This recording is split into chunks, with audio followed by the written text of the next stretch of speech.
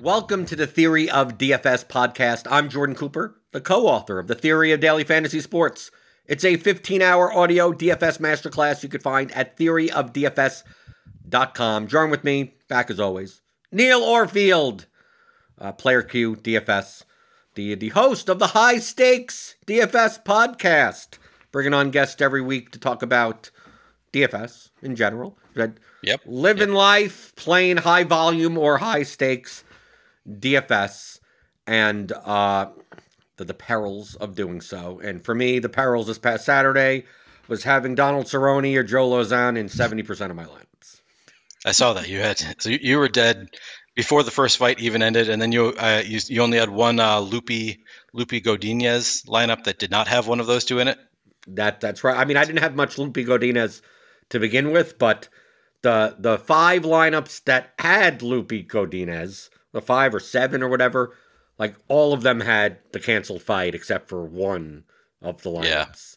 Yeah, but I mean, I was basically from the second fight, I'm rooting to lose the least, and I lost, I think 33% on the day, which ain't that bad. Better than I did. Right, only because I tended to, other than Godinez, I was over on the fighters that did well and under on the fighters that did really badly. Way under on Namajunas, way under on Chaos Williams, way under on Gatto. So I was able to salvage as much as I possibly can. But the more amazing thing to me was that Brian Jester. It's not amazing that he won, because he plays a very high variance, good, high unique style, so he does really well or really badly. But he won with the 8th optimal. I saw that. I saw that you tweeted that. Because I know it's a 15-fight slate, so there's many more combinations. So it's not uncommon for not the nuts to be the winning large field GPP lineup. We see slates where the second or the third, but especially on the smaller cards, and if more of the favorite, more of the chalk hits, the nuts is going to be the winner. But I think the byproduct of that occurrence is there are 2 reasons. One, the canceled fight made up like half the lineups in the contest, so that eliminated them directly out the gate. And 47% of all lineups contained 2 5-round fighters. Okay. And one of the fights, the winner got like 40-something fantasy 52 points. 52 with Esparza, right? That was like the worst okay. fight in UFC history because they didn't do anything. But like I did the calculations before going through results DB, and I got it up here. So 47.12% of lineups contain 2 5-rounders, and 2.4% stacked at least one of the 2 fights. So 2%, a little over 2% of lineups had a fight stack of one of those 2 at least. Yeah. I mean, some may have had both fight stacks, but typically you don't do that. And then if you compare the 2 5-rounder lineups, so out of those 47% of lineups that had 2 5-round fighters in it, 8.6% had those two of them and Fialho. 10.7% had 2 of them in Chandler, and 9.8% had 2 of them in Chaos, and about 8% had 2 of them in Gatto. So, like, even out of the 2 5-rounder lineups, like about 40% had those 2 5-rounders and one of those 4 fighters. So, like, all those dupes that, like, concentrated around that construction made it, like, if you didn't get to that construction, your unique percentage went up by like 10 times. Like you went dramatically down. So in the case that there's so much concentrated lineup ownership on a 15-game slate, like it just made it so much more easy to build unique lineups. I played 125 lineups. You played 150, but my under 10 percentage was like out of my 125 lineups, 107 under 5s. Nice. Right, and 37 uniques. And you were a little bit worse than that from a percentage standpoint. And you had I did the rudimentary calcul. I went to results DB, and Nice. you weren't that bad, but still bad. Like I had you had 22 lineups that were 10 plus. I had 14. I had 18 lineups that were between 5 and 9. You had 40. I had 37 uniques, and you had 31 uniques. So I can live with that. It's not ideal, but it's not my. I've done worse on an MMA slate. Right. Well, that's why I said you didn't do that bad. But the key was to stay away from those constructions. So I built primarily. Sure, I had a ton of the Namajunas fight, so I think I had both of them in a large number. So I'm sure I landed on a ton of that construction, which that construction was looking really good, like halfway through the night, because through the first 7 or 8 fights and one cancellation in there as well, only Lupi was really doing well, right? Like it seemed like early on, none of the fighters were doing that great. Well, Fialho got 100. He got a little over 100, right? But yeah. I mean, he was 9,500. Yeah, Chandler ended up with 103. Like it was a very low scoring slate. Had a lot of low scoring winners. But the key is like you basically towards the when the main card started, essentially like unless you had Lupi and Macy Chiasson in your lineups, like you were drawing dead at that point with 5 fights left, like with the salary points that they were at. But it still amazes me that Brian's lineup, like the combinations that were better than it that no one played, were his lineup, but with Fialho, because he had Chandler in that lineup. And then he had Newson in that lineup with 65 points at 7,600, but he left 1,400 on the table. So you could have played any 9K or lower fighter in that lineup. Obviously, Lupi was 9K, but she was already in the lineup. So there were 3 fighters above, right? Trinaldo, Brown. Brown had like 69, Trinaldo had 72, and Cortez had 80 that could have fit in that lineup, either with Fialho or Chandler. So those are the 7 lineups. His lineup with Fialho, and then those 2v2 combinations of 3 fighters above it. And the Cortez lineup is a 49-7 or a 49-6 lineup. Wasn't played, right? That's really that's surprising. And how many? It was a bigger contest too. It was 200. I guess it was $25 entry fee, so maybe that right. Not noticeably different. I think 33,000 entries. Okay. Like it's not that dramatic of a difference, but the thing that stuck out was just the how it condensed. Like if you simply went into an optimizer and said I only want 1 5-rounder, like you increased your. I mean, you basically eliminated 47% of the field right there. Yep. So like I had a lot of those types of lineups. I had some double 5-rounder people in them, but I typically had them with low. That's a lineup that it's Oliveira, Esparza, Dumont, right? Mm-hmm. Like Dumont was low owned, right? Trinaldo at like 7% in that lineup, right? A Cameron Van Camp, something in that line, like so. I was fine. I was looking through my double 5-rounder, and most of them were fine. I did land in, there were a couple that were, I think I had one lineup that was duped like 26 times or something like that. But for the most part, I wasn't that concerned, especially since going in, my approach has been to optimize for under 5s rather than uniques. Right. Which is, kind of my approach too. And I did okay on that front today. So here's a question that I have for you. With your rules that you set in your optimizer, could you have gotten to Brian Jester's lineup or any of the 7 that would have been better? I could have gotten to the Cortez lineup. Okay. Like so there's one that you could have gotten. The Cortez Fialho or Cortez Chandler lineup, I absolutely could have gotten to. I mean that's but the problem is that I was like Cortez and Godinez on that range. I was the lowest on. Like the problem is that I wasn't playing. I had them both as overowned, even at their ownership based on my process.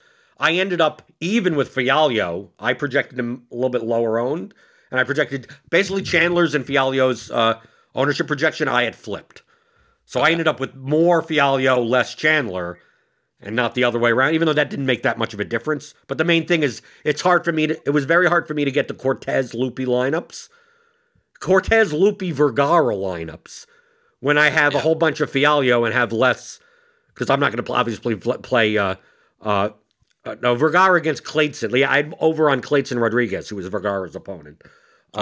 Just that I didn't have the opportunity. When out of 125 lineups, when I have 6 Cortez lineups and 8 Godinez lineups, the likelihood of those overlapping is going to be very, very small. I had a million lineups from the Namajunas fight, and then I also had a lot of Chaos Williams. So I had him as way overowned. I played very little Chaos. He looked good in the Top Fighters tool. I believe he was just slightly underowned in the Top Fighters tool. And then also just I listened to a couple podcasts, and they both really liked him and made it sound like that was a high variance fight. So I was like, all right, if that's going to be a high variance fight, I wanted to get over the field on both of those fighters. And then in the end, my good lineups all had Chaos and not Brown. So didn't work out for me. I was doing pretty well. Like there was a point in the night where I had a lineup that had Loopy and had Macy Chison and had, I don't know, it was looking good. It was according to the I told you about the guy who sent me his simulations, which now I've learned that somebody else in our Discord uses those same simulations and looks at them throughout the night. And also Brian Jester, I messaged him after your show with him last week, and I was like, "Hey, is this same guy in your DMs like talking about simulations?" He's like, "Oh yeah, that's his name." I was trying to remember his name. So I don't know. I haven't mentioned who the guy is. I don't know. I was going to ask him. I haven't yet if he's like wants to be public, wants us to talk about him publicly. But anyway, I was looking really good in those simulations at one point in the night, but then all of my good lineups had Chaos in them, so they all died. Yeah. I had Chaos I had him in like 12 out of my 125 because at 28% ownership, his inside the distance and projection was just not high. I had more Randy Brown. I'd more of his opponent than anything. But I mean, I was just that the main thing is that I was just way over on that Cerrone Lausanne fight. Yeah, so 70% of that fight. I mean, that just kills you. Right. So I mean, I played 3 555 entries, and 2 out of the 3 555 entries I had. All 3. No, I had Cerrone. I think I had Cerrone in 2 and Lausanne in 1 of my 555 entries. So it's like, I ended up cashing one. I mean, like, it was a low-scoring slate, and so many people were over on that co-main event that it's like, as long as, like, I was so under on Namajunas that it's like, I was fine. Once the third round hit, I'm like, Namajunas, even if she wins, can't even score much. So it's like, maybe I get back a whole bunch of money. And then I was just rooting for Gaethje not to win, because Gaethje I'd way less on Gaethje and more on Oliveira. So it's like, as long as Esparza and Oliveira win, it's not a disaster slate. And I didn't win any money, but the point of what I had, I was just like, can I lose the least amount of money possible? But the thing is, coming up for this coming slate for MMA for 11 games, I've realized with my if I'm going to optimize for under 5s rather than uniques, I have to change that depending on slate size. Because on an 11 fight card, I've already fooled around with some stuff this morning. That if I use the same process that I use normally for optimizing for under 5s, if I was going to play the large field GPP, I should only play like 50 lineups. Because to find in an 11 fight card enough under 5s, I'm going to run into a lot of 10 pluses and 20 pluses doing that. And it's not going to be worth it at that point to have 150 lineups and only have 32 under 5s. When I could play 50 lineups and end up with like 28 under 5s. And that would be so much better. I mean, I could probably do even better than that. Unless I don't mind, if I optimize for uniques, then I have no problem. Because then, I still leave a bunch of salary on the table. But on an 11 fight card, there's less uniques that are available, even leaving 1,000 on the table. So I'm contemplating, unless they happen to add fights to the card, that for this coming slate, I may not play the large field contest and just play like 3 entries into the 555. And so be it. And just save that process for at least 12 fights. Because 9 and 10 fights, I'm not even bothering. But I think the approach that you take for optimizing for uniques, you have to be the less fights, the way more like you have to exponentially turn up your aggressiveness. And as the slate gets bigger, you could exponentially lower your. It's an aggressiveness stand, like fighters, right? Yeah. Like on a 15 fight card, I'm fine with 107 out of 125 under fives, and not and like. That percentage is actually really good, even in comparison to some of the players that have more uniques than me. Yeah, because I ended up with more under fives than a lot of people that had like 84 uniques, but they have like 88 under fives out of 150, and I have 107. But I wonder if they run different sets. Like they run one set where they're really trying to get unique, and then they're doing a different set of lineups that they add in that are a little bit more conservative to try I don't think so. I think most people. No, I don't think they're not running those types. I don't. At least I don't think so. It just seems like a way that you could get to 84 very unique lineups, and then a bunch of not that unique lineups would be just running different sets. But maybe for different salary ranges, maybe, or something like that. Yeah, so I'm thinking like maybe they use a salary cap for 90 of their lineups and then not for the rest. I don't know. Right, but I'm just saying that from looking at my past lineups, like if I would have done uniques over whatever, it turned like basically the swings just go way up. So like on an 11 fight card, if I optimize for uniques, like the chances, like I increase my chances of winning solo and winning under 5 dupes, but I also dramatically increase my chances of minus 90%. Yeah. Like so much. But on a 15 fight card, if I optimize for under 5s over uniques, I actually come out with a higher ROI. Yeah.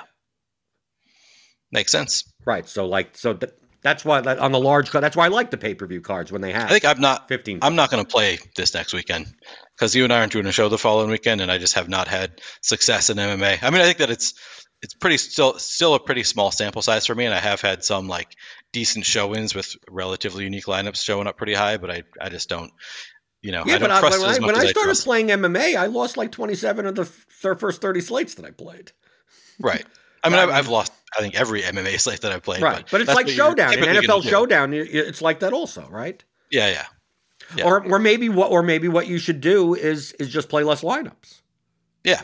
I hate to say it. So I was going to tell you, I've been thinking about just in general playing less lineups until I can turn my ship around because I am continuing to skid right now. Not doing so great. Even in baseball, which was, last year I had a pretty great year in baseball. So far this year I've been, I was saying last night, Aha Bro won, and I was 50 points off of the winning lineup, my best lineup out of 150. So I'm like, I gotta change my process, do something to try to right this ship here, and might be in the meantime just decreasing my exposure a little bit. Well, isn't that like just a fundamental like concept, especially what I preach is that you start with building one good lineup and then 3 good lineups and then 5 and then 20 how do I get up to 150? Like people don't understand the perils of playing 150 is like way more risky. Right, you can lose a lot of money really quickly. Right, exactly. So like if you're like, okay, instead of focusing on trying to make 150 good lineups, let me try to focus on making 50. So if I do make mistakes and I end up, if 20% of my lineups are going to be bad or negative EV, let it be 10 lineups out of 50 rather than 30 lineups out of 150, because that's going to matter. Right. You're going to bleed so much more. You're not going to win often enough to make up for that. Right. Yeah, and I mean, even aside from just making bad lineups, I've had just user error a few times in the past few weeks. If you're following along in the Discord that we're in together, I have now twice in the past 3 weeks played a pitcher that was on a doubleheader but not on the slate, and got, of course, it happened to be both times a pitcher that I got to 40%, and I didn't catch it. And it was I didn't catch it till like shortly after the slate, and I was like, oh shit. How does that happen though? So in Fantasy Cruncher, there is an issue with doubleheaders where if a team is on a doubleheader, it includes both pitchers on the slate. So like in this case, it was Clayton Kershaw. The Dodgers had a doubleheader yesterday, I believe. I think it was yesterday. But either way, both Clayton Kershaw and whoever the other Dodgers pitcher was in the other game in the doubleheader both show up in Fantasy Cruncher as starting pitchers and in my player pool, unless I go in and change that. And last year I had to learn this lesson the hard way, and this year, learned it the hard way and then forgot because I just didn't give myself enough time yesterday and didn't think to look over the pitchers. I think it's a few days ago now at this point. Yeah, I don't have that issue in lineup HQ. Yeah, it's not a fun issue to have, and I can curse the Fantasy Cruncher guys. I also got to take some of the blame myself. I have run into a few issues. I've also been running into an issue where my randomness has not been working. So like I'll turn on randomness and run a few crunches, and then I'll look after a couple crunches, and I'll see that my randomness has turned off. So then, like, if I have all my pitchers, so I typically set an exposure cap on pitchers. It's what I did last year too. Just find a good like number to use for all pitchers, and then sometimes I'll customize a couple of them. But if you do that and you don't have randomness on, then you get like 100% correlation between the pitchers typically. So right. I had that happen on a couple slates, and then figured out what was going on. That it was, oh shit, randomness just keeps turning off. And I have to go in every time and make sure that it's on before I run the crunch, and then I double check after the crunch to see that it stayed on, because I still haven't figured out what's going on, and I reported that and have not gotten. It seems like it's not happened to anybody else, so I don't know what's going on, but it happened on my phone as well as my computer, so that's been an issue for me as well. But yeah, don't have that issue in lineup HQ. Something going on. No, nope, Don't have that issue. That's all I'm saying. I had never had it before. I don't know what's going on, but something that I'm working on. But yeah, so having some issues with the program, and some user error, not double checking stuff. So at some point you lose long enough. You gotta adjust something, and I need to, I think, refocus. Well, I mean, if you're at risk of user error, imagine average play. I mean, I've always said that just using an optimizer is it's only as good as the person using it. Right. Right. It's not. I mean, that's very true.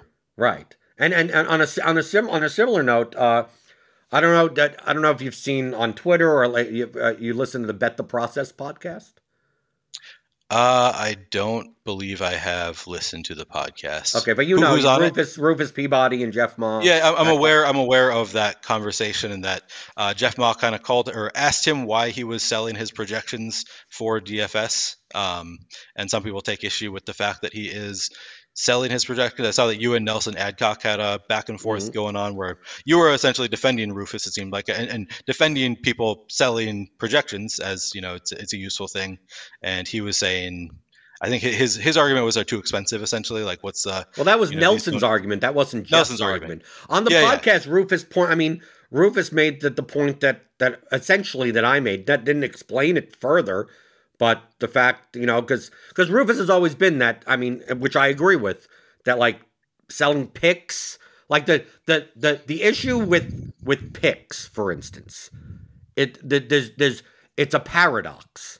Okay, so like the paradox of the sports betting content industry is one, if your picks were good. Right? If your picks were good, which means you're betting a good price and a good line, right? So I see, this bet has 12% value on it. I'm going to bet it. So if you were betting it, like, you would bet it yourself. So if you're not betting it yourself, then what the hell's the value of giving it to anyone else? And if the pick is only worth as what the price is. So like, it's like, I'm not picking the Red Sox to win today. I'm picking Red Sox minus 168. Red Sox minus 152 is a bad bet, right? Now, typically, when you publish content, the line will move, right? By the time someone sees, oh, your pick is the Red Sox, it's already at minus 152. Is that because any sharp bettor is seeing the same thing and betting it immediately? Like, is it because of the content? Neil, that's the paradox. So, for instance, the time matters. So like if you were betting at the same time as the person providing the value is betting on the same where the value is, then there is value to that. But the problem is that if that pick, quote unquote, and what I mean by pick is not who's going to win, it's who's going to win, whatever side, total, prop, whatever, at that price. If that was good, If that better was good, number one, they'd be putting their own money down on it, and them putting the money down and providing the value would move the line, right? Right. So with 10 minutes later, you may not even be able to get that, and the value's gone in it. So, and the paradox is that if the line doesn't move, then the pick isn't good to begin with, right? If someone posts, I want the Red Sox minus 168 at 8 in the morning, and at 6 at night, it's now Red Sox minus 172. Like, dude, the line moved in the other direction, right? Like, if you were providing value, the value would be gone by the time someone sees it, right? So that's and then if the line doesn't move, that means the better wasn't the provider wasn't good to begin with. So like that's the paradox of what they bring up on the podcast, which I completely agree with. The thing is that DFS is not sports betting. Right. Yeah, DFS the line stays the same. It's not a line; it's a salary. Right, but the salary stays the same. But the game isn't about finding the inefficient salary. You don't win by just simply finding the inefficient salary. So, for instance, we talk about this in Theory of DFS course, right? Theoryofdfs.com. Here's if you want to call it the Nash equilibrium, the two scenarios, okay? Because we have projections and we have ownership, right? Because everything that they talk about on the podcast, what Rufus is pointing out is that he's providing one side but not the other, right? The other is the skill. The other part is actually playing the game of DFS. So let's say, for instance, and we'll use golf as an example because there's not really limited correlation. There's no you're not doing. Like, you're not stacking, it's just an ownership game, yeah. Right, it's just basically projections and ownership. Yeah. So, the DraftKings pricing is typically based on the betting odds. If the pricing was efficient, meaning that if each golfer was priced for the expectation over 1 million instances, right, obviously. So if the pricing was completely efficient, you could build any lineup and on average would score the exact same fantasy points on average over, God knows, infinity, the same. So, there's no inefficient, the $7,100 golfer is worth $7,100. The $7,400 golfer is worth $7,400, okay? That's an efficient projection-based market, right? Yep. Now, if the pricing is inefficient, projections will show which ones are inefficient, right? So that's right? This pitcher is a $9,800, but really, if we adjusted all the pitcher salaries for what they're actually worth based on projections, he should be 10.6. This pitcher that's 8,200 really should be 7,600. So he's not worth the salary. So your goal, if ownership didn't matter, would be to build the lineup that gets the most amount of points for the least amount of salary based on expectations, and that's what projections would be for. So if that was the only game in town, if you were playing against the house, right? Mm-hmm. In a fixed odds scenario, projections, everyone would have the same line. If you had accurate projections, you just use the full salary cap. Right, you just use the full salary cap, and you'd play the players that are the most inefficiently priced. So essentially, you're playing a 50K lineup that's worth 52.6 rather than worth 50K or and higher than that. That's in that efficient market, but that's not what DFS is. DFS also has an ownership market. So now, let's say we take away the player pricing, we take away the projections, everything. If all the golfers were efficiently owned perfectly for their expectation on their salary, there's no way to get exploitative advantage, right? They're all played at the same frequency, all things being equal, that you can build any lineup you want. If the ownership was perfect and the player salaries were perfect, there's literally no way to beat the game in the long run. The rake is going to is going to win. No one can beat the game. Literally, that's it. You're done. Yep. But the problem, the issue is that the ownership isn't efficient either. So, for instance, let's say your projections. I mean, I'm explaining this to you. You understand what I'm talking about. I'm doing this for the general audience. So, let's say in a golf. For instance, we're using golf because they use golf as an example.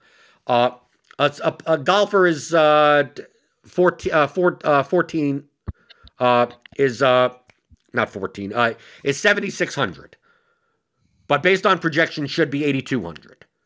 Mm-hmm. So it's like, okay, if all the golfers were owned the same way, if the ownership didn't matter, you'd play the $7,600 golfer worth $8,200 rather than the $7,600 golfer that's worth $7,700, right? You would automatically do that. The thing is that the $8,200 golfer is going to be 26% owned, and the $7,600 the other golfer is going to be 14% owned. So it's like that the efficiency of the salary is mitigated by the ownership difference between the two players. So if the ownership was efficient, it wouldn't matter which golfer you played, right? Because it's like, yes, this golfer has a higher expectation for his salary, but is also twice as owned, or also whatever proportion own more. So if both markets were efficient, there's really no lineup that you could build that has that much of an edge over another as long as you're using all of your salary. But in golf betting, there's no ownership component to it. There's none of that. You just look and go, well, based on my projections, this guy has a 28-1 chance of winning, and the current betting odds are 40-1. So bet on it, right? Right. But there's no such thing as well, what happens if what happens if 20,000 people are betting on the same number, right? Now, obviously, the odds start coming down, and it's like, well, I still have him as a 28-1 shot. Now it's down to 35-1. Well, there's still value in. There's still not as much value as at 40-1, but there's still value in that. Even though more people are betting on it, it's not really affecting you. Now, once it comes under 28-1, then you can't bet on it. Then there's no value there. But you say golf. At golf, if you say that on a full field slate, there's a $7,600 golfer that's really worth $8,200, so not like absurdly, and you're going to tell me he's 72% owned. Like, it doesn't matter what your projections say, that like in the game of DFS, that he should not be 72% owned. So most likely the lineups that you play without him are worth more, even though they're projected less. Right. So like that second part is to me, that's most of the skill of DFS. Is determining what that arbitrage is. And simple raw player projections don't do that. But without simple raw player projections, you can't even get to the point of, one, projecting value, projecting ownership, projecting anything else. So like, if you're sitting there with no projections, you can't figure out what they should be owned at. So you can't even figure out that. Right? Yeah. So like the value of projections themselves, you either are doing it yourself or getting it from you're doing something, even if it's in your head, even if it's that I think this and I think that, but the accuracy of that is probably much less than anything else. Both me and you, we don't make our own projections, but if they eliminated, if you couldn't go to Awesemo and you couldn't go to Roto Grinders, if you couldn't go to ETR, if you couldn't go to Daily Roto, I could name any site. If they just eliminate it, it's like player projections do not exist publicly available for any price whatsoever, and no one would share them. You have to build your own model yourself. Like if that went away and you didn't build your own, do you think that you would be profitable in DFS? In MLB, yes. Well, in MLB with some knowledge of the players in the game, I think so. Just because I think the correlation matters so much, and you can kind of get an idea based on salaries, but not in like NBA for sure. Not in most sports. Okay, instead of saying if you would be profitable, would your profitability go down? Oh yes. Right, because you could rely on playing the game theory aspect of DFS better than others, but your accuracy level on that is going to be way lower. And I say that I would be profitable in MLB, and I'm not even profitable this year in MLB with projections, so probably not. But that's the point that that projections are a starting point. Yeah. Like, but the fact that projections alone won't win you money long term in DFS doesn't make them not valuable. Right. It's one of the components that you need to be successful. Right. Yeah. And even if the components around if you can make a model as good as what's available in the industry, then you wouldn't need to pay for Awesemo. You wouldn't need to pay for anything. But how much time is that going to take? So what are you paying? You're paying for getting the end product without that may be better than what you can do for less amount of time. So there's value there. And then in between sites, like even though I do shows on Roto-Grinders, and yes, you do shows on Awesemo, right? You use Awesemo projections. I use Roto-Grinders projections, but I use projections from everywhere, right? Yeah. And people do ask me, they go, which site has the best projections? And I go, unless you're at the highest level of play, I would suggest that you get projections from wherever you'd like, better than having none. So even though I would say, I prefer the Roto-Grinders NBA projections, even though I look elsewhere. But if you trust Mike Gallagher and Leone and Dink, and you trust them for whatever reason at ETR, then get their projections for NBA. If you trust, Adam and Josh and Alex, and the differences between the projections, other than some conjecture over minutes for certain situations, right, are not going to be that dramatic. Over the course of a season, the differences between the projections of those three sites are marginal, right? Right. There may be slight differences on certain slates, but they'll be made up for in other slates. So if you just went like that. But the difference between getting one of those three sources of projections and having no projections is dramatic. So you can make the claim like Jeff did. It's like, well, what are your projections for? You're selling something that you say provides no. You're not going to win at DFS with these projections. It's like Like you're absolutely right, but you have to have some. You have to have something. You're going to golf with a club, right? If you go to the golf course and you're going to go, like I could buy the most expensive clubs that Rory McIlroy uses. Like it ain't going to make you a better golfer, right? And you're going to go, well, why should I buy those expensive clubs when I could buy cheaper clubs? It's like, well, you absolutely can buy cheaper clubs. But the one thing that you can't do? Not have any clubs. Right. So you're going to buy clubs, right? Or maybe the clubs that you could get for, that from the pro shop that they rent out. Maybe it's like, I've played like pitch and putt before, right? And they'll give you two things. They'll give you like a 9 iron or something, an 8 iron, and a putter or something like that. It's like, okay, imagine they just gave you that and you're now on the full golf course. Can you still play golf? Yes. How well are you going to do when you have a 490-yard hole and you just have a 9 iron, right? Wouldn't you want a driver, right? What happens if you only have a 1 iron, a 5 iron, and a 7 iron, and no putter now? Now you have to putt with an iron. Like, you're going to do, you still have to play golf well, but maybe you should buy a putter, right? Can you play without a putter? Yes, of course you could play without a putter. So is the putter not valuable? Like that's kind of the analogy that I give, that like, would you rather play with 3 clubs in your bag or a full bag of clubs?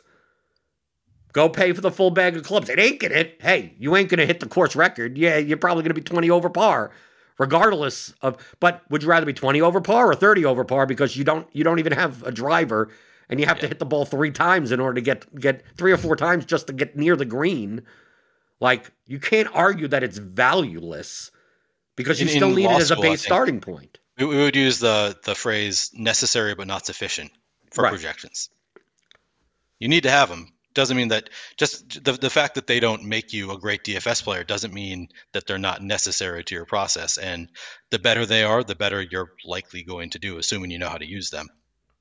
Right. So you say necessary but sufficient? Necessary but not sufficient. But not sufficient. Okay, because that's going to be the title. I'm going to put that. Necessary but not sufficient. It's good. It's a good title. Right. Because even on the other side, if we look at DFS, if you were to just have player projections, like which would you rather have? Okay? Would you rather have the most accurate player projections or the most accurate ownership projections? It's a really good question. Like if you could only operate with one, I'm not saying, okay, here, I have to phrase this twice. So there's two questions here, Neil. Okay. We're going to start with the first one. If you could only have one, so it has nothing to do with accuracy. So if you could only have one, you could have player projections or ownership projections. So if you're either playing with one or the other. So if you have the ownership projections, you don't have player projections. Yeah. If you have player projections, you have no ownership projections. I'm tempted to say ownership projections, assuming I have like enough knowledge of the sport that I sort of have like an internal player projections, but like really just in a vacuum, it would be player projections because you need to have projections to be able to make, high projected lineups. And yeah, I think it would be player projections. Couldn't you say that ownership projections do that already? Ownership projections tell you who's a good play? Right. Yes. I mean, assuming the field knows what it's doing, which typically, yes. Right. Yeah. Would you say if I had ownership projections for NBA and a player was going to be 86% owned, that $4,200 point guard that's going to play 38 minutes, the Portland Trailblazers, everyone's out, and something like that. Like if I knew that this guy's 86% owned, that these three Blazers are all 80+% owned, would I need to know the exact median? Would I need to know anything? Would I need to, I would have to know that in NBA for any player to be 80% owned, yeah, they're most likely actually going to be under owned because they probably should be 90%. True. I would know that without the numbers in front of me. True. Yes. So are you saying that you would rather have ownership projections than player projections? Yeah, absolutely. But you could also argue, see, the thing is that the opposite may not necessarily be true. So you have to make the assumption on both sides. So like what you asked about the ownership projections makes sense, right? The ownership projections would be very valuable if the field was really good, right? Yeah. If the ownership projections are, of course, the more efficient they become, then the less you could beat the game, right? If they were perfectly accurate, then you'd be dead. So, like, if you value that the wisdom of crowds is worthwhile, then the ownership projections should be sufficient enough that you would not need player projections. Now, on the other side of the spectrum, if you just had player projections and no ownership projections, you could use your player projections just the same way you could use the ownership projections to then project ownership. Go, if everyone's looking at these same projections, let's simulate it out and go, well, the efficient ownership of this player, you'd be able to figure out the efficient ownership of players. You don't know what the field's going to do. I mean, that's what a lot of people currently, they take their own player projections. They go, I don't know what the field's going to do, but I know that balanced strategy of, well, he should be 36% owned. I don't know if he's going to be what he's going to be. So, like, with player projections themselves, there is a process without ownership projections to beat DFS. But you're still doing it by projecting efficient ownership. Now, with the ownership projections, you can't project efficient ownership because you have no player projections. But you can project value based on that. So, like, depending on the skills that you have, for instance, it's kind of weird to say. I think I flip-flopped on this. I think based on our skills, ownership projections are a player project. It'd be easier to come up with your own ownership projections, knowing the player. Like if you see that there's a 7,900 player and an 8,000 player in NBA, and the 7,900 player projects 1 point better than the 8,000 player, we know that the 7,900 player is going to be way more owned than the 8,000 player because he's cheaper and he projects better. He's going to end up way higher owned. So I think we can kind of get an idea of what the ownership is going to be just based on the knowing the projections to some extent. Right. So you could I'm trying to figure out a way of if you only had one, could you come up with a reasonably way to get the other? Now, with the ownership projections, you're never going to be able to get a reasonable, like, exact numbers, but you could probably build with both sides. You could re-engineer lineups that are plus EV. Like with either, as long as you understand the game theory of DFS, you should be able to do that anyway, right? Yeah. So having one is required. Like having neither is you're dead. Like having neither, now you're just running. Now you're mashing buttons at that point, pretty much, right? You can rely on the correlation aspect, like MLB. Like I'd say by default, if any casual person came up to the street and goes, I don't want to play professionally, I don't care, I just want to have a fun time and not like lose my ass, I would go in MLB, like you utilize and just say, look at the team totals and take like out of the top 5 team total teams, pick 2, stack 5-3. The 2 lowest team total teams play the pitchers against, like, if you just did that by default, you probably just stack 5-3, stack 4-4. Do just don't overcomplicate anything. You could possibly be profitable doing it that way. I think that's essentially what I used to do. Like before I got Awesemo projections, I used to essentially just look at the team totals and just stack 5-3 and take the pitchers that are the other team is not supposed to get a lot of runs. I think that's like a large part of what I did, and I wasn't successful doing that, but I think I was like pretty close. Like I think that's right. A layperson would be competitive enough that if they just did that, only because MLB offers that. Now in right. golf, like there's nothing. It's just like, I don't know anything about golf. I want to pick 6 golfers. Like the pricing is typically efficient enough that like as long as you use $50K of your salary, you're probably fine. You're as close as you could get to that. But now let me ask the other question, because we were only talking about if you only had one. Which if you had both, which is worth more, accuracy wise? Would you, if you were having player projections and ownership projections, which ones would be worth more accuracy overall? I feel like it's a very similar answer. I don't think it's that similar. I think it's a different question because like in the first one, we're like, well, if we had one, can we engineer the other side? Right. But we're already seeding accuracy as a fact. Like you're not going to be able to do it accurate. Like we already seed that having one or the other is not an accuracy issue at all. Like you just want to be directional. You just want to be directionally correct. Like I could take the ownership projections and then go, well, I'm going to out of these 380, I could take all 3 of these 80% guys as long as I throw in some 7 and 5% owned guys and be reasonably directionally accurate, and I could come up with something. And same for the player projections. You go, well, these guys project for 12x. So I'm going to play all 3, but I'm going to make sure that like this guy that projects for like 5.8x at 8,800 in NBA is going to be maybe a little bit overowned. So I'm going to go down because I'm playing the 3 chalky guys together. Like you could get to the same point from a lineup construction for leverage that way. You're not going to be accurate because you only have one side of the puzzle, but you understand what the puzzle is. The thing is that in the first example, both these examples, you at least understand what the puzzle is that you're trying to solve. Right? In this example now, you understand what the puzzle is, but now you get to choose which one is more accurate. So like, obviously the sport would matter. So I think NBA versus the other sports would matter a little bit more. MMA, just give me the ownership. Right. If it's golf, just give me the ownership. Yeah. So I mean, and it's like you want the median projection or the range of outcomes, and I'm talking not the full player. If you want to call them percentile projection, I'm not just talking about the medians. So you get everything involved with what that would be. For me, it would be the player projection still. And my response is partially because everybody that I ask on high stakes, what kind of player do you consider yourself to be?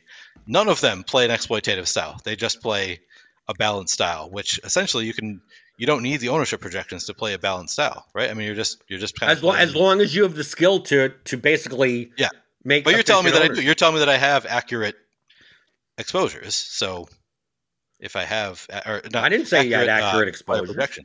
I thought you said if you can only choose one, accurate player projections or accurate ownership projections.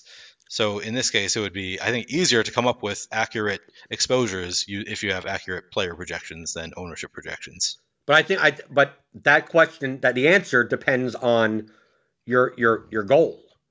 Because I mean, in talking to like someone like Nerdy Tenor, right? Mhm. That podcast episode was great for the balance versus exploitative. Like, and I've shown with my marble example on the DFS pregame show that if you use the player projections to build a balanced, perfect balanced strategy, you profit, right? Yeah. You profit off of whatever the field makes as a mistake. But if you could predict what the field's going to do, compared to that efficient ownership, you can make more money. So it's to me, this is not a question of which is. There's no such thing as better, right? So if you have the skill to simulate, if you like do all of that type of stuff and make it so that I'm playing perfect basic strategy, balanced basic everything, like there's no way to lose, right? Right. But you're not making the most amount of money. Right. Now, if you're playing an exploitative style, the way that you lose in an exploitative methodology is when you get ownership wrong. So like I said on this MMA slate, I had Fialho projected lower and Chandler flipped. So technically my Chandler lineups were a little bit higher leverage than I expected, and my Fialho lineups were a lower leverage than I expected. So I had my Fialho lineups were more likely to be duped a couple of more times than my Chandler lineups because I thought it would be the opposite. Okay? But if I had perfect ownership projections, I would never make that mistake. So like if you're approaching DFS as an exploitative game, I would vastly prefer knowing exactly like Neil, I know I'm trying to like force my opinion on this. Imagine, remember the holy grail of all applications that I would want is the contest simulations, right? Sure. To be able to take projections, take ownership, right? That's publicly available, right? And be able to put them together and go, based on the correlation coefficients and what the field does in the past, everything, there's 33,000 lineups in this contest. I want you to some degree of accuracy, it's not going to be perfect, create all the lineups that are going to be in this contest. And then using the projections and everything, simulate this contest a million times. And then which lineups show the highest ROI, which lineups win more times than not. Like that would be the holy grail. Right? But that requires simulating what you think the lineups are. What if I told you I could tell you exactly what the lineups are? Like if that'd be helpful. Right. Then you couldn't get it wrong. Right? So it's like not only do I not have to predict what the lineups are going to be, I know what imagine taking the CSV after MMA lock at 501 and going, this information at 450. All right. Obviously early in the day, in order to simulate, you're not going to need more than 10 minutes. Let's say you knew exactly all the lineups. You could go through and go, you could get rid of every lineup that is duped, right? Yeah. And just eliminate that from your, right. And you could automatically have 150 unique lineups, no matter what, right? And then, of course, I'm putting a little asterisk here.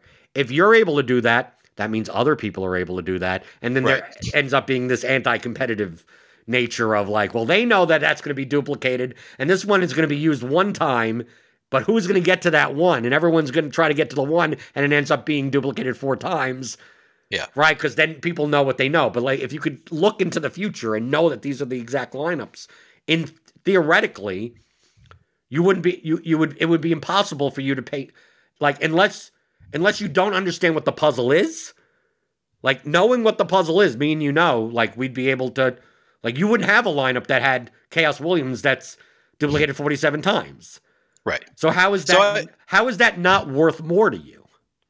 So here's why when you say you can only have one that's accurate, like you can either have the most accurate, or accurate. Okay. So I guess it depends on the range of the accuracy of the other one, because I think that having accurate ownership without knowing anything about the projections is not useful at all, because you don't know how whether the ownership is where the inefficiency is. You don't know who's under-owned or over-owned without any kind of projection. Whereas projections without any kind of decent ownership still have value. So I think that's why I would prefer to have the projections, because I think the ownership. Well, that's one or the other. That's why I'm talking about just the accurate. That's why when we first started, I had to say I need. There has to be two different questions here. Yeah, because I can understand your position That's why I understand your position on that. But I'm also making the point that if the field is somewhat decent, wisdom of crowds, the ownership will have some value towards the projections, because why would a guy be 36% owned? Why would a pitcher on an MLB slate be 47% owned if they weren't valuable? It's very rare that a 47% pitcher should be only 6% owned. Like the ownership is never going to be that inefficient. Right. But I guess my question is, what do you do with accurate ownership if you don't have accurate projections to figure out where they should be owned? No, but you have accurate. Yeah, I'm not talking about you have inaccurate projections. You just have run of the mill. Okay. All right. In that case, it's a closer question for sure. Right. I'm not talking about completely I'm not talking about not having any project. But if around the industry, if you were to build your own model, for instance, right, for player projections, and had perfect ownership projections, the industry is doing. Yep. Right. I would think that's worth way more, even though your model is going to be if you measured it over the course of a season or across multiple seasons, it's going to be significantly enough worse that it's like I'd much rather pay $40, $80, whatever, for better player projections. But they're not horrible, but your ownership projections are perfect. Like, I think that's more valuable than having. I'm coming around to what you're saying. In this, it was a question of what you meant exactly by one of them is accurate and the other. I didn't know what you meant, like in terms of the range of the other. If it is perfect ownership versus perfect, I mean, give me, or like more accurate than the industry. I would rather have more accurate ownership projections rather than more accurate projections. Right. Yeah, that's a good way to put it in relation to the industry. Yeah. Right. So, but that comes back to the Rufus's point of, if you make the case, I'm not saying that this is true. I don't play golf DFS anymore. I haven't played in a long time. But we could relate it to NBA. We could relate it to MLB, NFL, whatever. So like NFL, there's tons of like you could go to multiple places. There's tons, even places that don't even really do DFS projections, but they kind of do DFS projections. They do season-long stuff, whatever. Like, the differences between those sites, like, you could say that one is 3% better, right? Accuracy. One is 5%, one 10%, plus or minus 10%, or something like that. If, let's say, the difference between them is marginal. So like I said about NBA projections, I think from a season-to-season basis, on average, the three sources that I named, Awesemo, RG, and ETR, will be, on average, about the same, right? So if one costs $20 more than the other, is it technically worth it? Probably not. But is it worth not having any? None. So, like, it's up to you to decide. It's up to you in NBA to decide, especially when people are projecting minutes and stuff like that. It's like, who do you trust more than others? Like, any of the three places are fine, right? Yeah. It's better than doing it yourself, trying to do it yourself, especially if you don't know how. Or, so you're gonna pay something to someone for that. Yep. If one is $1,000 and one is $20, probably the $980 ain't worth it. But if it's, let's say that those projections are 1% better. Yeah. Is $980 worth 1%? To me, probably. To me, it's not. But if it is to you, feel free to, right? It's like brand name stuff at the fucking grocery store, right? Right. I go, it's like, oh, do you want Wonder Bread? Or do you want Kroger store brand bread? Most likely they're about the same, right? Yeah. Right? Or even like over the counter medication. Like, that's one thing that I never buy brand name unless it's unless it's a hotel and you have to buy the little packs and it's the only thing there. But like, there's literally, they're literally the same product. Yeah, Advil and a cinnamon and an ibuprofen are the same product. You shouldn't be paying $1.29 more for the same bottle. But there are plenty of people that, because it's Advil and it's a brand name or Motrin or whatever, that the $1.29 is worth it for that perceived trust. But that's only for you to judge. So for some people, like me, I'm going in and I'm buying ibuprofen. I'm buying acetaminophen. I'm buying whatever the store brand cough syrup is when I need it, because it's literally the same product, because it can't be anything else. It's a generic drug. But when it comes to cereal, I always buy brand name because I think that it tastes better.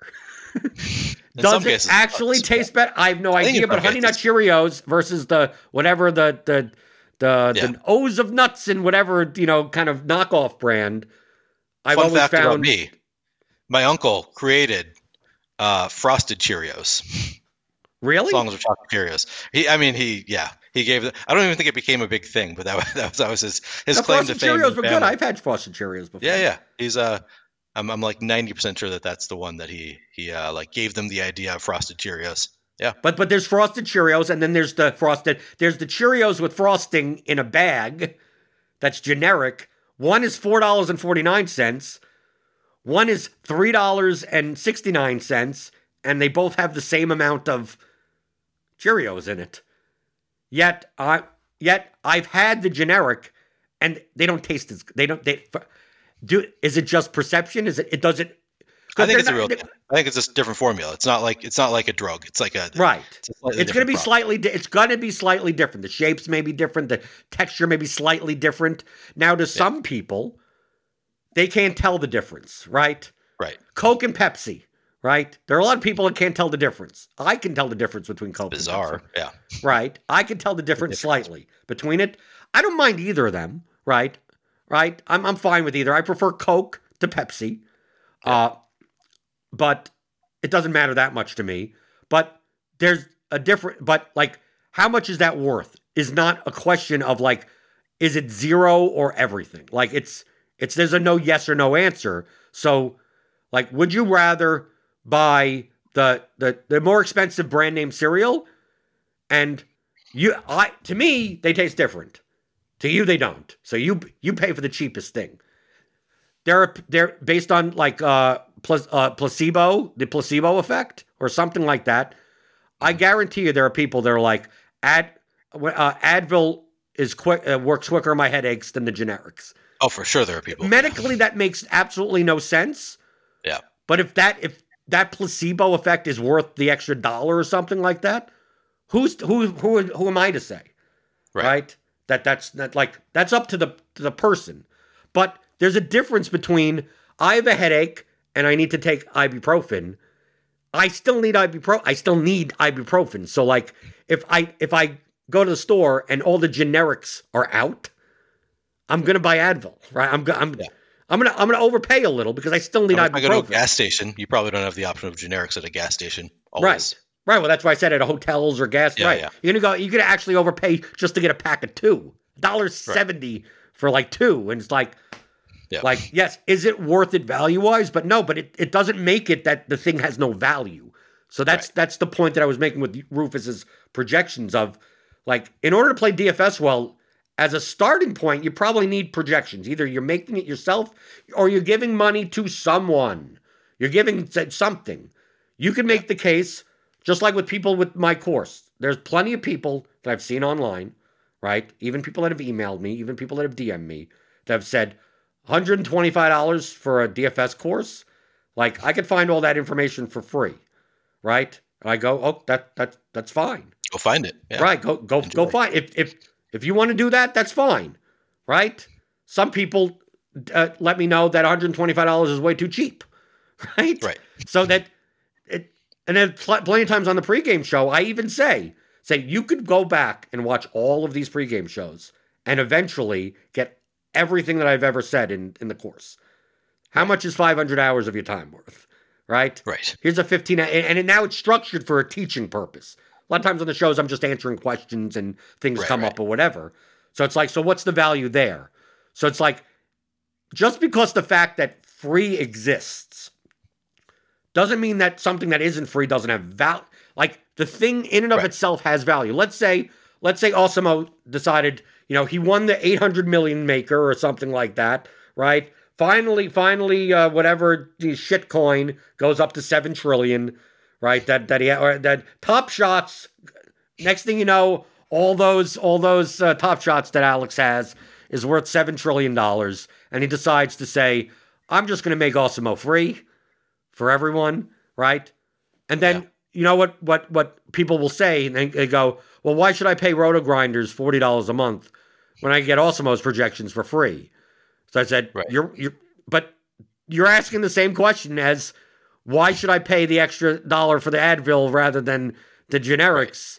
It's like technically you don't need to, but it doesn't say that just because they're more money doesn't make it like, oh, they're not valuable at all. Like you still gonna need projections, right? You go to the store, you still need food, right? Do you want to pay for the cheap cheese or the craft singles? I mean, you still have to buy cheese. So you can't just say that just because it's too expensive, it has no value to it. Right. Yeah. If you want to even even if you want to make that point, because like the point that Nelson was making is that that Rufus's projections aren't better than the rest of the industry, or at least enough better for the rest of the industry, and not worth the price that they are, and that's Rufus touting or something like that. It's like, yeah, but he claims that DFS projections alone won't win at DFS, right? And no other projections will be that way also. It. Yeah, but you still need. I don't see an issue with it. Right.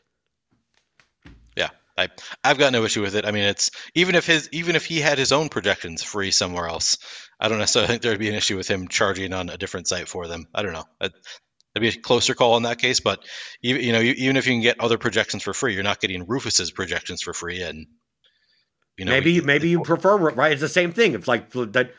I trust him more than others. I mean, and there's also nuances of the project. I mean, there's nuances of anything. Like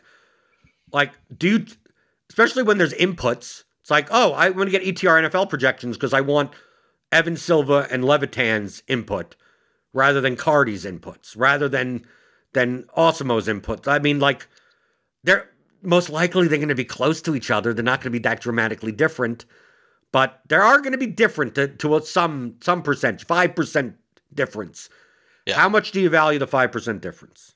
That's what it is. But subjective, yeah. They're all worth something, right? I mean, they're like, go try playing DFS without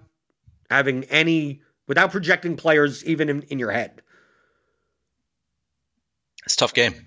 Right. I used to do that, but I used to do that, but I would still do my research and like hear what other people are saying about the players, and they're essentially giving projections. So I don't know, but yeah, it's a lot easier to win with projections. And also, there's an immense amount of sharp players that run their process through aggregating projections. Yep. Right? Like like the players that don't make their own. And they say, I'm going to subscribe everywhere and grab all the projections. And maybe they even grab more than that and they weight it accordingly to but basically it's like, okay, so why should I pay for Rufus's projections? Because it's just one more projection source that I'm putting into my aggregate and then running my optimization process on that. Right? Like there's tons of people that use, that you could take one projection source, you could have multiple projection sources. The game of DFS is what you do after that. But I can the other question would be, I mean, we talk about it on this show. I think that the unethical part, or more unethical part, right, if anything, would be to claim that all you need is these projections. But Rufus isn't doing that. Rufus isn't doing that. Right. Like, I could understand the point if Jeff was going to make, like, oh, Rufus, you're not profitable at golf DFS. You're selling your projections and saying, go beat DFS with these projections. They're the best. Like, then I could at least understand the point of, like, well, they're not disclosing that, DFS isn't just about having the best projections. It's the same way that if you took Awesomos projections and said, without changing anything or affecting any type, applying no game theory whatsoever, no correlation, no leverage, no nothing, put unique players at 1, right? Put everything at default. Give me the top 150 lineups, and I'm going to put that into a large field GPP. Why aren't I printing? Like, we both know that you can't do that. Right. Right. So there has to be something after that. And I think that listening, because I listened to the podcast, it just, like, Jeff never played DFS. Right. So it doesn't understand like that there's a game outside of that. That you still, the Rufus's projections are still valuable. But I could still understand the point. If you want to make if the debate is all about, is it worth it? To me, that's subjective. Is he charging a lot for his projections or something? I have no Is idea. that the issue, people? Okay. I have no idea. I'm just wondering if the people who are taking issues with him selling his projections, is it because they're selling their own projections and they're, saying yours aren't any better than mine, so why do you think you can charge this much? I guess No, all this issue is coming from the sports bet. I'm talking about from the sharper sports betting community that is like touts are worthless, right? Right. Because in sports betting, that would be true. Right. In sports betting, there is no game dynamic to it. So they just don't understand DFS is the reason they're taking right. Well, that's why I said, like, I don't. You need something to start with, right? It's to me, it's the same thing. Maybe if to relate it to the sports betting space, if you just had the most accurate projections, like, you still need to compare them to betting lines, right? Like, okay, I project so and so has a 14-1 shot at winning this tournament. I'm gonna go and bet on that player. It's like, well, the game isn't about betting on who's gonna win. The game of sports betting is betting on getting a better price than his probability, right? Which is very similar to what ownership is in DFS. So how much would your projections be worth if you pulled up 20 different sports books and they didn't show you the odds? Right. You just had zero, like, it just showed you nothing. And just like, well, what golfer do you want to bet on to win this tournament? And it's like, well, according to my projections, this one's 7-1, this one's 8-1, this one's 10-1. And it's like, okay, we're not going to tell you the odds of it. You just have to bet, and it could be 20-1, could be 3-1, it could be, like, you wouldn't be able to. What would the projections be worth at that point? Nothing. Knowing what the true odds, or the accurate odds of a golfer would mean nothing without comparing it to actual betting lines. Yep. Right? At the time, and knowing if they're going to move or whatever. Mm-hmm. So to me, it's the same thing. It's like, imagine sports betting without odds, without the sports books actually giving you odds. And it just will randomly assign you. And like, what would the if they're randomly assigned, I'd just take the highest projected. Right, exactly. You would just take, like, okay, I'm just going to, this guy is the best shot of winning. Okay, so I'm going to bet him. Right? He's 3-1 to win. But if they're only giving it 2-1, then you shouldn't be betting on it. So actually knowing it's 3-1 doesn't in and of itself doesn't mean anything. Right. And then also in sports betting, it's a matter of getting the money down, and that's a whole different conversation. Right? So like that's why, like, listening to that, it's like people that just don't fundamentally understand playing DFS as a game. Yeah. How is it possible that Rufus could be providing value when, one, he can't beat DFS himself, and two, he honestly says that just with my projections, you can't either. But please play this amount of money. It's like, without understanding the game, I could understand how it looks like, well, what the fuck are you doing, Rufus? Like, right. It's like, here's all the stuff that I can't beat the game, but you should buy it. Does Rufus actually play DFS? I mean, is he actually Rufus said that he's played DFS. He played in the past or whatever, like that before. But he says that he can't beat PGA DFS, and he doesn't spend much time on it or whatever. But from what I gather, the reason he can't beat PGA DFS from way back is because I'm gonna just plug in I'm gonna plug in my projections and not take anything else into account, and wonder why a guy that had 3 of the worst golfers in the field, right, won because they had outlier performances. It's like, yeah, well, compared to their 3% ownership, they should have been 5% owned. It's like, yeah, but I had them as, like, they wouldn't even make any of my lineups because because you didn't understand he understands that now. He understands that there is a game theory aspect. He just doesn't focus because he makes most of his money in the sports. But I mean, like, that's why they don't play DFS, because it's not a game of building the best model. Right. Yeah, I have not been following that controversy at all, but yeah, it sounds like there's not much there. Right. It seems to me that if you're a DFS player, like you would listen to that and go, "What are you, stupid?" Right. Right. I'm just like it's just like what. But also, but you could say the same thing in reverse for the sports betting people. A lot of DFS people don't understand, like, why sports betting picks and DFS picks are not equal. Right. Like, to me, like, it's weird for me to say, as someone that doesn't do DFS picks, that DFS picks are more valuable than sports betting picks. Would you say that? Yeah. I mean, probably. I don't do sports betting, but yeah, I would assume that they're more valuable just because the salary doesn't change. You usually make your picks based on ownership. I don't know. Sure. Or even from a value perspective, like let's say you didn't have projections, and you didn't have anything, and it's just like I need to build a lineup. It's like typically if you read MLB picks of the day or whatever, or the stacks that you should use or the pitchers. It's all based around, as I call it, it's explaining the projections to someone, right? Right. Like who's the value play on NBA? Like, it's going to be the guy that has the highest point per dollar value in the projections. Right. Just sort by point per dollar. Yep. Right. And it's going to show, and it's going to, like, the article is going to, here's 8 guys to play at all the position, right? Here's the 2 best things at each position.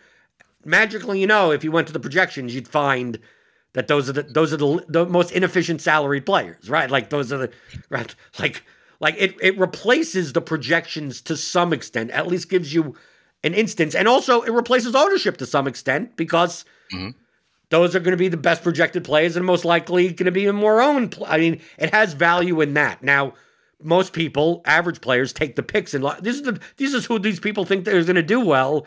Why don't I jam all 8 of them in the lineup? Oh my God, why am I not winning GPPs? All right. But it still has value. But the thing is it still has value because if you don't have projections, if someone's going to put out rankings, the top 10 at each position, most likely they're ranked by some type of projection order. And then if they're GPP rankings, they're probably ranked in some combination of value versus ownership. In some like, it's not going to be anywhere close to accurate as actually using the projections of both sources, but it's a proxy. It's like if you didn't know anything and you just said, I want to show up for hockey, right? Or let's say not even a correlated sport of any type. I want to show up to NBA, which has limited correlation.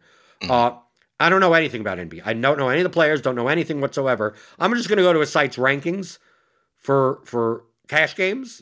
And it's like, okay, I could build a high median lineup. I'm going to go to the rankings for GPPs, and I can build a lineup. It's like, well, as long as I don't play the top at each thing, I could piece it together. You could piece together a directionally accurate enough, probably not enough to be profitable, but at least not a bad lineup as a proxy. But in sports betting, you can't do that. On a sports betting, there's no such element as that. If you get someone's picks, it's like, okay, the game, MLB starts at 6:45 today. So at 6:30, I'm going to open up my favorite touts betting picks for the day. And they pick the Blue Jays, the Yankees, and the Dodgers. And I'm going to go and I'm going to bet on those games. It's like, dude, at 8 o'clock, those lines were way different than they are now. How much are they worth? Like, what are those bets worth anymore? Like, they're not worth anything. I mean, couldn't you just have a website that automatically updates as the line changes to whether this is plus EV? I mean, changes the EV of the bet based on whatever the pick is at that point, whatever the actual number is. You're asking for something that I've said before. I think that Osmo Odd Shopper might even sort of do that. I don't. Maybe. Right. Well, I don't sports bet, so I don't actually know. Right. So comparison tools like that, sure. I would be much more inclined to not be against sports betting picks if, like, you're mentioning something that I think should be in the industry that isn't. right? That seems so obvious. That's like No, it right. does not. No, Neil, oh, you're so Okay. naive. I am. I am. I You're don't sports so bet. naive. Imagine, imagine you showing up an hour before, at noon before NFL games, and wanting to bet on the games, and then going to your favorite tout sites picks and go, here are the picks. Here's the picks for the games, and all of them have big red things saying that this bet is now negative Not a EV. good This bet. Yeah. right now imagine showing Well, that. that's accurate. All right. It's Yeah. So, so you're absolutely well, I'm right. It's naive in that accurate. it would be useful, but it's not gonna. People aren't gonna make it because they're not gonna. Who wants to go to that website and see that there's no good bets right now? You're saying Right. that's the reason? Yeah. Okay. Right. Because there aren't any good bets. So it's like you're betting on closing lines of NFL. There's no good bets. There's nothing there. So why are you either number one going there and providing affiliate or advertising income, or why you're subscribing and paying some type of fee for that? Like it's a business reason, because the average 95% of the public is like, well, who do you like in the game? They don't care if it Boston Red Sox minus 172 versus minus 158. What do I care about the 14 cents? It's like, well, you should care about the 14 cents. And I believe that that sports betting content should include that information. The problem is that what it ends up happening is that you are actively educating your audience and making it so that it becomes, why am I here? Because there's nothing that now you're providing me with, like, nothing. It's like, oh, so you're making it so that that all the content you put out, I can't actually use. Right. Because that's that paradox that happens, right? So, just like prop betting, for instance. I've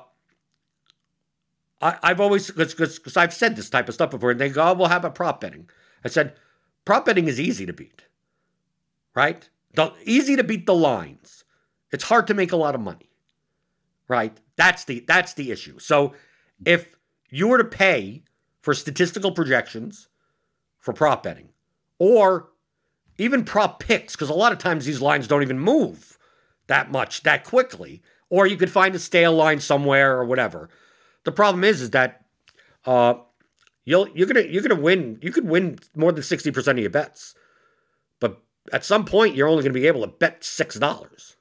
Right. Right. Like it's not like it's at some point you're not gonna. The problem is getting the money down, not beating the line. So like, if you advertise prop betting picks or some type of Discord with that or whatever, and I don't think this is as much of a problem because no one says anything.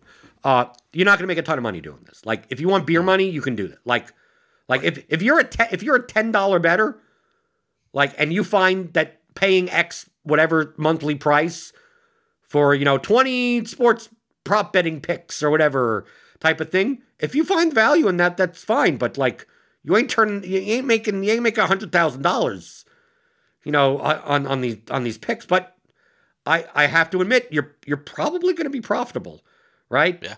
You're probably going to be, as long as you're able to find the best line but you could be, just you can't make you shouldn't be paying $1,000 a month for this stuff because you're never going to make that back. Same reason why you shouldn't be paying $99 a month for projections when you're playing the dime time contest. Right. Right. Just like you're paying the rake and you're paying $100 a month. You're not going to make enough money at that level for it to even be worth, unless you're doing it because you want to eventually step up past that. You're learning and whatever. But to me, the sports betting content issue I have is more about disclosure rather than, I'm not anti it. I mean, I find no value in it, but I can understand, like in our conversation, people have perceived value type of thing. If you're viewing it purely as entertainment, right? I have no, charge whatever you want and do whatever the hell you want, right? Just like if you're doing purely now that's totally subjective, right? Someone would pay $500 to see the next Star Wars movie for whatever an hour earlier than someone else. I mean, that's all in the eye of the beholder when it comes to entertainment value, right? I pay for a streaming service and it's like, oh, there's nothing on there that I like. It's like, but there's stuff on there that I like. You think it's Right. overpriced. I don't think so. So like that's one thing. But the problem is the disclosures. I wish there was more education and more disclosures, even though 95% of people will not heed the education and not care Right. about the disclosures. But at least it's there. So I'm still like free market caveat emptor type of thing. But like your idea is, that would be a perfect world of yeah, they can put up their bets, but they're putting up their bets at a certain line at a certain price at a certain time, and then there should be some dynamic thing that when it goes under when it goes underneath that line or moves or whatever like that, it says this bet is now whatever EV or whatever like that. And sometimes maybe the bet is still profitable according to whatever, the line only moved 2 cents, but it's still fine type of thing. Right. But then you get That's into the problem that why did the line only move 2 cents by the time it's 8 hours later, so it may not be a good bet to begin with. That's a whole paradox there. But at least that it's in front of people. And we all know that no matter what you put in front of people, they ain't gonna most people aren't gonna read it anyway, right? Right. Like, but it just satisfies at least the disclosure. It shouldn't be in small Nobody fucking can accuse you of print. scamming if you're putting up a disclosure. Right, if you just upfront and whatever, but not in small like in small print. You'll find like on DFS sites on small print, it's like the hosts and the people and it says are free to employ strategies that they do not discuss on this show. Like basically Really? saying I've never seen that. right, yeah, you'll find that. I don't think it's required, but a lot of people, they put it in that, or this is for entertainment purposes only, no whatever, like we do not guarantee whatever, but it's all in like, dude, you have to go, check the CSS in your browser inspector in order to find. I just wish there was more disclosure, but there's no selling point in that disclosure. The market does not value that because the market is stupid. The market is stupid. Right. As we know. So, Neil, when do you start doing betting picks? The funny thing is, I was literally just this morning added to a sports betting channel on the Osmo Slack. So I'm like, I don't know what this means. Nobody's talked to me about doing sports betting content. I'd rather not do it because I don't sports bet. But I was just added to a sports betting channel. So hopefully never. Hopefully never is the answer. But what if Osmo subscribers came to you and go, Neil, we know you don't bet on sports. We know that you provide no mathematical value to sports betting, but we know that it's that and we also know that it's not about picking who's going to win the game, right? It's the price on the line. But I value your opinion, and even though you don't do it professionally, you have no experience doing it, I would watch you for 10 minutes go through the NFL slates or props and go, this looks too low, that looks too high. And say, I'm not betting on this because I don't bet on sports. But if I were to bet, here are 4 bets that I would make. If you presented it that way and someone's like, I'm willing to watch that, I'm willing to keep my subscription for that. Is there anything inherently wrong with that? No. If with all of those caveats, I don't see anything inherently wrong with it. Right. So to me, that's the issue. So feel free to put your sports picks and your bets and whatever type of thing, right? That's perfectly fine. Yeah. I just would rather not do it because it's not something I think about. I don't want to have to do content for something that I don't really care about. I don't want to have to think about it too much. Now, if it becomes legal in Minnesota and I can start doing it more and thinking about it more, then sure, maybe. But it's like DFS. I enjoy doing the content because it's something I've been thinking about for 9 years now. I've been playing DFS. Mm-hmm. So it's been a big part of my life. So I've thought about it a lot. I'm happy to talk about it. Whereas sports betting, I'm like, this is brand new to me. I'd rather not. But I could talk about sports betting. It's just that my sports betting experience is the opposite of what everyone does. I just did arbitrage, so I didn't really fucking care about this. It's just I would be the guy, bet whatever you want, right? Dude, all you have to do is find the lowest hold bets, wait for line movement, capture in the middle, and just you capture 3 cents in the middle. Good, guaranteed profit. There you go, 3 cents here, 6 cents there. Maybe some big line moves you could find 15 cents, 20 cents. Don't you get limited really quickly when you do that? No, because you're making straight bets. You're making sides and totals. You're making straight bets. As long as you're not doing it on the same book, you're fine. Oh, I see. Right, because all When I was part of a little sports betting syndicate back when I was in my poker days, all we do is track line movement for all the sports books, and it was easy back then. It was 2005 ish, and we'd bet overnights in baseball. So that's all we did was baseball. So you bet overnights in baseball. Typically, you were betting on dogs and unders. And typically the lines would move in your favor almost all the time, because people like betting overs and favorites. Yep. And you just you'd bet the other side, but you have to bet it at another, like you have to track. It was a little bit more complicated than that because you still have to track where the lines would typically move on which books. So it's essentially you're betting a dog at, you bet the favorite early. You bet the favorites and the overs early and the dogs and the unders late. So you'd bet the favorite at like minus 150, right? And this is back in the day. This is all offshore. So you're getting nickel and dime lines on a lot of books, except for the pure retail type books that had 20-cent lines. So minus 150. And then at half an hour before the game, it's now at minus 175, right? And it's plus 168. You're getting like a 7-cent line.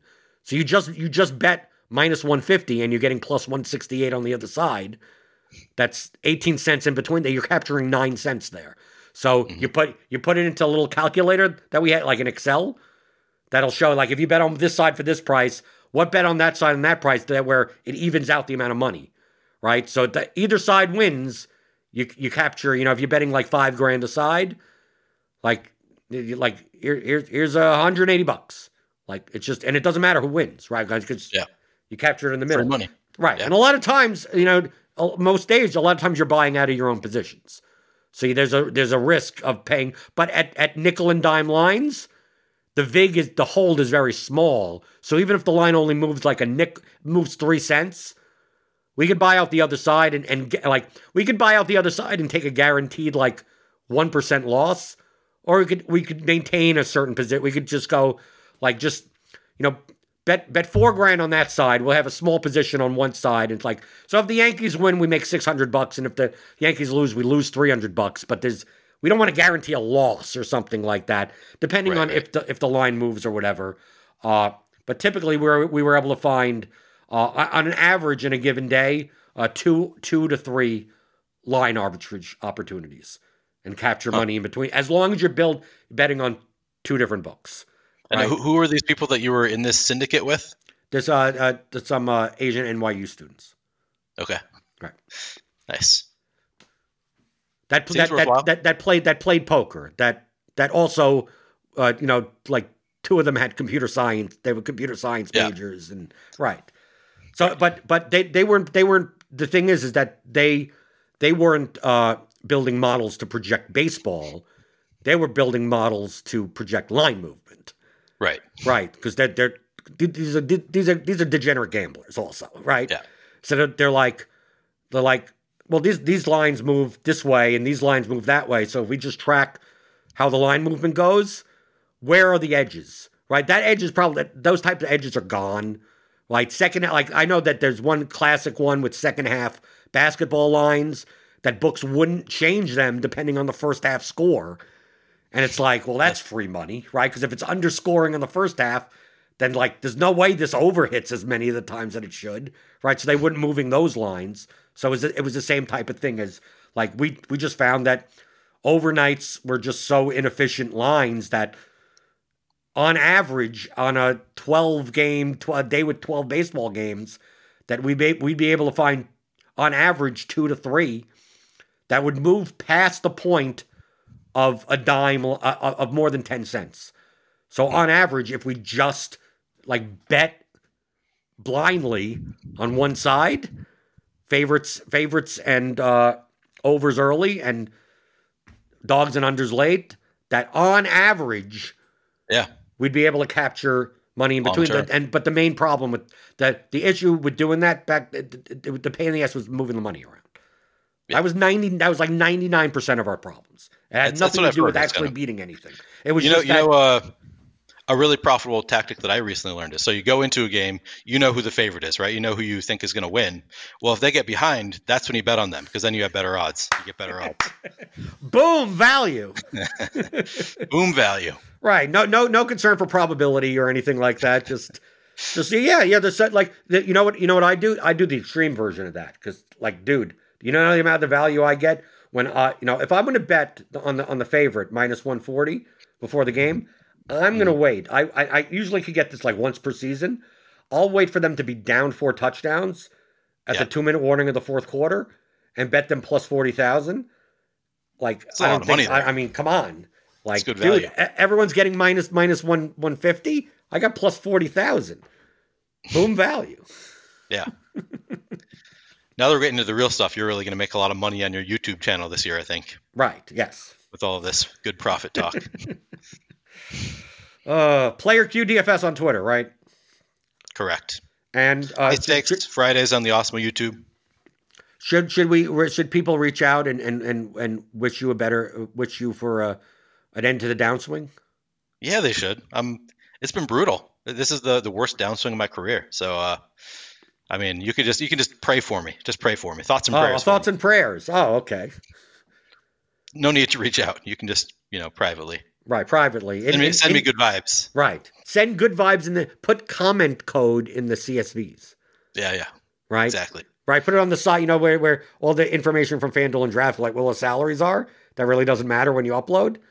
When you upload your CSV tonight and the next night, put your thoughts and prayers in those cells. Right. Yeah, exactly. Especially a Hubro. If you could just, enter some thoughts and prayers instead of your lineups, that would be plus EV for me, I think. Right. If a Hubro just didn't enter his lineups at all, that would be plus EV. Exactly. That's what I'm saying. Okay, as always, you can get the Theory of Daily Fantasy Sports 15-hour audio DFS masterclass at theoryofdfs.com.